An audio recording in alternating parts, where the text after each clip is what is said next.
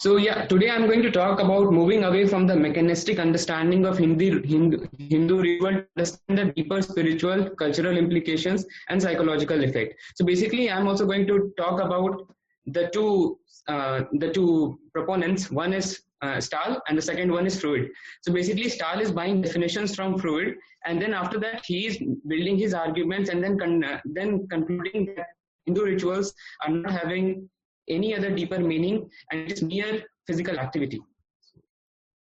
Yeah, the next one. This is what he's saying. This is best ritual is pure activity without meaning or goal. Let me briefly digress for a point of terminology. Things are either for their own sake or for the sake of something else. So the question is there any other meaning beyond the label ritual? So I went to Freud's work, I read his essay on it, and I also found how Frank Stahl bought all the definitions from Freud. So in the essay that Freud wrote, he mentions about the religious ceremonies which are full of significance and they do have a symbolic meaning. It is very important to understand this because when Frank Stahl is buying the meaning, he is concluding that okay, they might have some meaning, but it is very absurd in the case of Vedic activity, in the case of Vedic ritual. Now, Freud also cited that there is a line between neurosis and religious ceremonial and religious ceremonies, which disappears when with the help of the psychoanalytic technique, where he mentions that ceremonial action are a protective measure and action for defense or insurance. Now, it is very important to understand that this action which we are doing for religious ceremonies or any other thing, it is just a mere action for defense or insurance. He further explains that there is a sense of guilt, a lurking sense of expectant anxiety, an expectation of misfortune, idea of punishment, and the purpose of performance is to get over the guilt of the ill. Now, when we see this, we see there is a challenge. Freud uses the example of church and the method of declaring sex and other instinctual drives as sinful, and then he is going about saying that, okay, now these forbidden acts are there, and we are doing this just because we have to get over that feeling of guilt. So all the definitions and the label that he has put on ritual is based on this idea that we have to get over the guilt of the ill, and this action is just a defense mechanism which is developed because we want to get over this guilt. Now the next one is ritual has no meaning, aim or goal.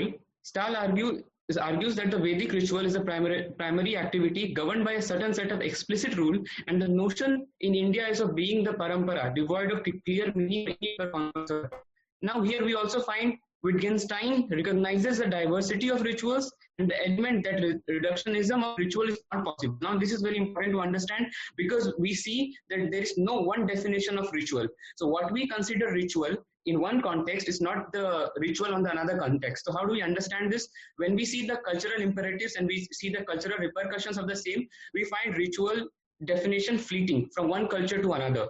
Here in the Indian context, we will see how it is more of a concretized philosophy and not just a mere activity. Now, Jenny Dumper explains that ritual is more of a public ceremony sanctified by the involvement of priest or emperor or any moral authority. Now, this is how they have defined the label ritual. Ritual in itself needs to have a moral authority. There has to be a dichotomy which is present. There has to be a divide between the moral authority, the person doing it, and this is how they see, like they see a dichotomy which is existing. We will see in Hindu philosophy how it is not existing. Meaning of ritual is fleeting as the world has been adopted by the churches, and now this is where it is just a mere symbolic behavior. Now in the next thing, we find the label to be devoid of meaning, and label we find Hindu karma which is full of meaning. Now how do I go about debating it? Is very simple. Freudian notion of ritual seems to be not applicable on Hindu karma as it is done as a productive measure, but rather it is a process of spiritual evolution where even sinners sinners can use the transcendental knowledge to practice karma yoga joyfully and get over the bad karma through devotion to Lord. And the Lord does not consider him to be a sinner. It is beautifully explained in Bhagavad Gita. Sri Krishna says, as a blazing fire turns firewood to ashes, O Arjuna, so does the fire of knowledge burns to ashes all sins and reactions to material activities. Now, we need to also have an understanding that when we talk about Hindu karma is beyond the label of ritual. It is beyond the action just being a mere defense mechanism. It is situated as an instrument of karma, which has to be used as a tool to go from the mortal consciousness to the spiritual consciousness. It is an evolutionary spiritual process of self-awakening, not just a mere systematized formalic activity which makes us progress in our altar of inner communion. Now, what happens at the Hindu ritual? If the ritual performance is not able to transform the awareness of the performer at a physical level, changing a sense of sorrow to a sense of relief, then the whole has not been achieved. This is said by Laurie L. Patton in her work, and this is also again beyond the Freudian notion that ritual is just an idea of action which is just for defense. Now the Mimamsa position is Swarga is brought into being through the Homa called Agnihotra, with the interpretation of Bhaved by Krishna Yavan as should bring forth or should perform suggest textual support in the argument that reality is forged through rituals. Now reality, we find reality being forged through rituals, we find reality being consecrated through rituals. So ritual is not just a mere dichotomy which is being perceived by the Westerners. It has something which is deeper than that, and I'm going to explain what is deeper than that. Hindu ritual is the stepping stone towards constructing a ritual. During the workshop of ritual, the phenomenal reality, the creation of the sense of purity may have been constituted in the ritual, but the absolute reality of the individual as the cosmic presence is not made but rather found. Now, is Hindu ritual just a pure activity devoid of meaning or goal? So now we find that the lenses used by Fritz Stahl is mechanical, as it is rooted in the sensory material consciousness, where the cause needs to have an immediate sensory effect. They're not considering the spiritual element of it. They're not considering that the dichotomy is null. Like a Yajman needs to immediately reap the benefit of the Hindu ritual, the ritual needs to have an immediate sensory effect. It does not consider effect of karma to be adristam. Now, Hindu ritual is karma, which is in fact concretized philosophy, as most of us cannot understand abstract spiritual things, and that symbolism is very important. It is easy for men to think that they can understand anything, but when it comes to practical experience, they find that abstract ideas are very often difficult to comprehend. So this is where we find symbols are of help. Symbols are helping us connect through, but then that connection from the spirit of matter to that, from the spirit to the world, consciousness, mortal consciousness to spiritual consciousness, is possible through this symbol. Now, this whole universe is a symbol, and it is definitely mentioned in the works by Swami Vivekananda. And then we find the label ritual to be devoid and the word karma to be apt for the Hindu way of doing things. Now, ritualistic symbols have an expression of the religious thought of humanity. It is easy to say that there is no such paraphernalia, but it must be easy for all to see that there is a need for these rituals and these symbols to exist.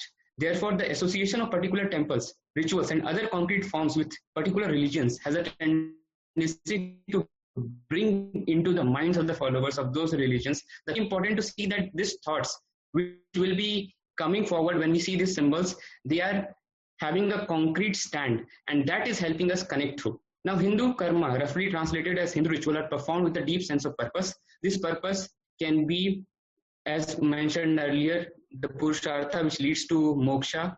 It can be the exhaustion of vasanas and then meditation. But then we have to understand that one has to do this with the right sense of attitude, the right action, and the right process. Because we'll find that the Mimamsa position is telling us that this mantra itself is the deity. We'll find it later in the slides to come. Now, key argument is, just like which it can be summarized by this quote by Swami Paramahansa Yogananda ji, that there is a psychological effect, there is a spiritual dimension to ritual, and it can be understood by the way we see how we do rituals.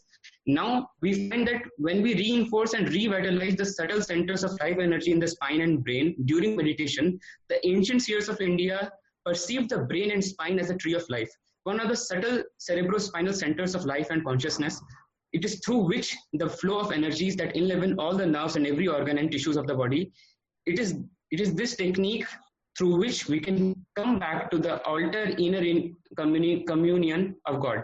Now, we have to understand that we see the body as the temple of God. It is not merely that we are doing the ritual for some gains, but basically we are trying to tune into that inner world where we are trying to go about that pilgrimage, and that pilgrimage is within. So, and the ultimate religious rite must be the offering of the life force, which we are going to do, we are going to channelize on the altar of inner God communion through Kriya Yoga and through other means. Like when we talked about Karma Yoga, we see how it is detailed, where we can find the performative daily ritual to have a deeper sense. Now, when we talk about the global cultural implications of Hindu ritual, we find yes, ritual is a functioning cosmos in this sense that all the cosmic Purusha performs the cosmic ritual of emission and contraction of the cosmos, and an individual is doing so after recognizing his own cosmic presence. Now, the deep philosophy behind our tradition and rites like daily worship leads to a collective formation of shared values, norms, and symbols, which is surviving since the Vedic times. Praying before food, worshipping the book, worshipping the tree. This is where we find that we are developing a culture which is eco-friendly. We find Hinduism to be a global culture which is rooted in eternal values, and these rituals are just ushering us towards that change.